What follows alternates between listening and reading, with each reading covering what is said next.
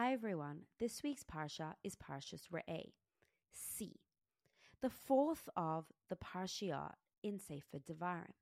Sefer Devarim is completely different from the four other books in that it is a speech, a 36-day farewell speech from Moshe Rabbeinu to the new generation that is entering the Holy Land. The generation that left Egypt, the generation that served the golden calf, the generation that got the Torah, has died in the desert, and Moshe himself will be staying with that generation, passing away at the end of his 36-day speech. Sefer Devarim opens on the 1st of Shvat and ends on the 7th of Adar, the day that Moshe Rabbeinu passes away. It's interesting because the book of Devarim has a flow to it. The first three parshiot focus on the concept of hearing, whilst Re'eh has a completely different tone to it. It's also interesting that the parshiot in Sefer Devarim sort of parallel the 5 books of Torah, where Devarim, in the way of Bereshit, Parsha Devarim, talks about the background history of how the Jewish people got here. He's basically relating to the Jewish people, their journey, who they are, where they come from, and why are they the ones going into Eretz Yisrael. In Parshas Va'etchanan, like Shemais, the Jewish people get their sense of identity as Hashem, through Moshe, relates to the Jewish people. Essentially, Shema, I want you to listen. I want you to take in what I am saying. But when we get to say Parshas Va'etchanan, it's interesting that we open up the parsha with Moshe Rabbeinu complaining, telling Hashem, why do you not let me into the land? Why would Moshe Rabbeinu, the person that saw the miracles, the one that saw Hashem face to face, was not able to actually spoke to Hashem face to face, was not able to enter the land?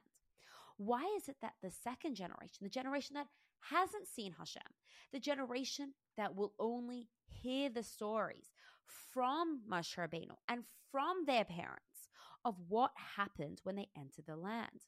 Wouldn't it make sense for a generation that saw Hashem, that experienced the Torah, experienced the mitzvah, experienced Mount Sinai, to be the ones to bring that experience with them when they enter the land?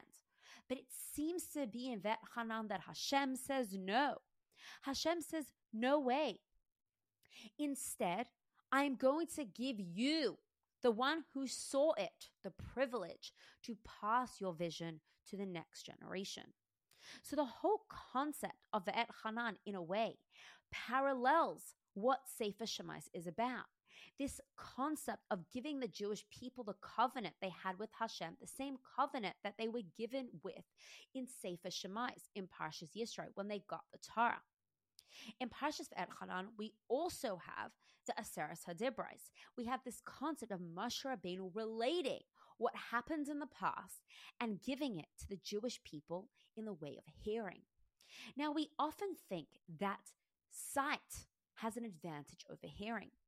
And as the next parsha continues, after Va'etchanan, we have Akev.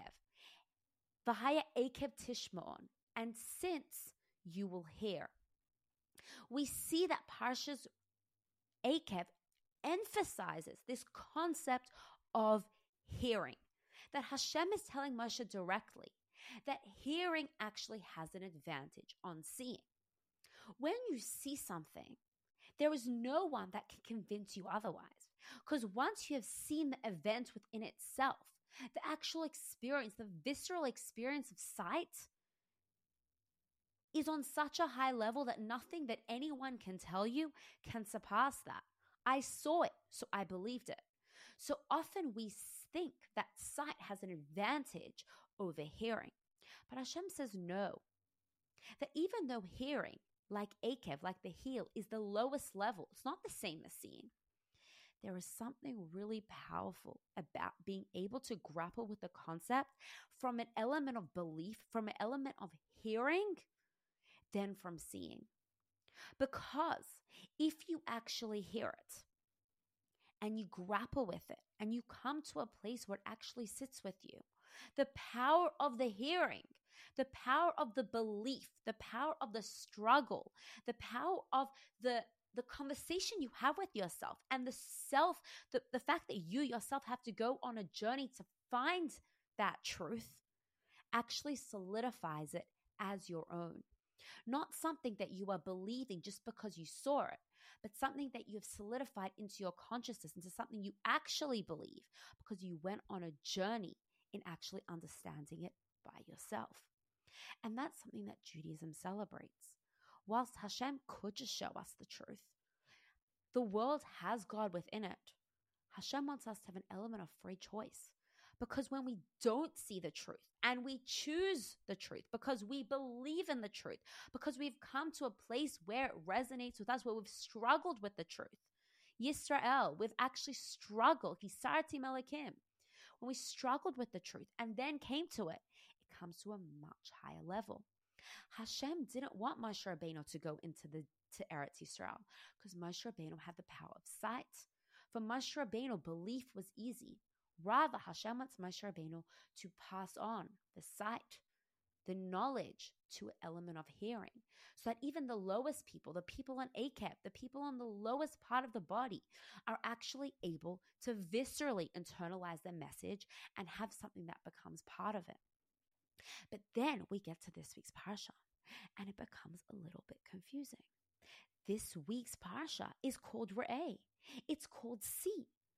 But didn't we just emphasize that it is so important to hear things and have it something that's part of your existence? This week's parsha opens up Re'eh Anochi Noten Lefneim Hayom Bracha Klala. Today I am showing you the bracha and the curses. If you actually keep im et bracha asher tishmo es mitzvot Hashem Elokeichem, that if you actually do what Hashem tells you to do, Shama listens. Here we see a higher level. When we come to a place that we are able to actually viscerally believe the information, on a sense that we weren't just swayed by the fact that we saw it, we worked on resonating with this concept, not just seeing it and believing it, but come to a place where we struggled and worked on ourselves, then we get the gift of sight. And it's interesting because this week's parsha differs from the past few parshiot. The past few parshiot, we talk about a lot about the concept of Moshe Rabbeinu essentially pumping the Jewish people up, the past generation, telling them where they come from, about the covenant. But Parshas Re'eh has a completely different tone. We start talking about the halachas. We talk about practically mitzvot that are perhaps not so inspirational. In this week's parsha, we discuss idolatry, sacrifices, kashrut, charity, shmita, slavery, and the festivals. We start going from talking about what it means to be Jewish and the spiritual fluffy nature of it and the duties of it to the way we practically practice it in our day-to-day lives. In this week's parsha, we come to an understanding that the way in which we actually experience Judaism is not just seeing and believing it, but struggling and then the practice of it. Because as we know, Judaism is not all about the spirituality. The way we see Hashem exists is not through the fluffy nature of the relationship, but rather through the actions that we do. It's very nice to tell someone I love you all day, but if they ask you to pick you up from the airport from 5 a.m, and you can get yourself up at 5 a.m. and go show your friend I love you, the I love you is not just something you believe, it's something that you practically show. Hashem tells us in this week's parsha where I want you to see. And how are you going to see Torah mitzvahs? How are you going to prove your relationship with Hashem? How are you going to see that this is good for you? Through actually practicing the mitzvah. Because when you get to a place of seeing, when you get the place of doing, when you keep Shabbat, because you see that you do it, you do the mitzvah of Shabbat, there is no way that you can't see the truth. The most amazing thing about Judaism that is so cool and I think so unique and so different, that I think often we think that by doing things, it might make us feel limited and restrictive. But in Judaism, when we do it, the more I keep Shabbos, the more I feel gratitude towards it. The more I keep the mitzvot that I do, I actually appreciate it more and more and more. I actually see the value that it gives in my life. Maybe when I was a kid, I woke up and complained about Shabbos. But nowadays, as I get older, as I recognize how desperate I am to disconnect, how desperate I am to actually feel connected, charity, to give 10% of what you earn, it might seem so counterintuitive, but the more you do it, the more you believe. The more you give, the more you realize that everything that Hashem gives you is a gift, and then the money multiplies.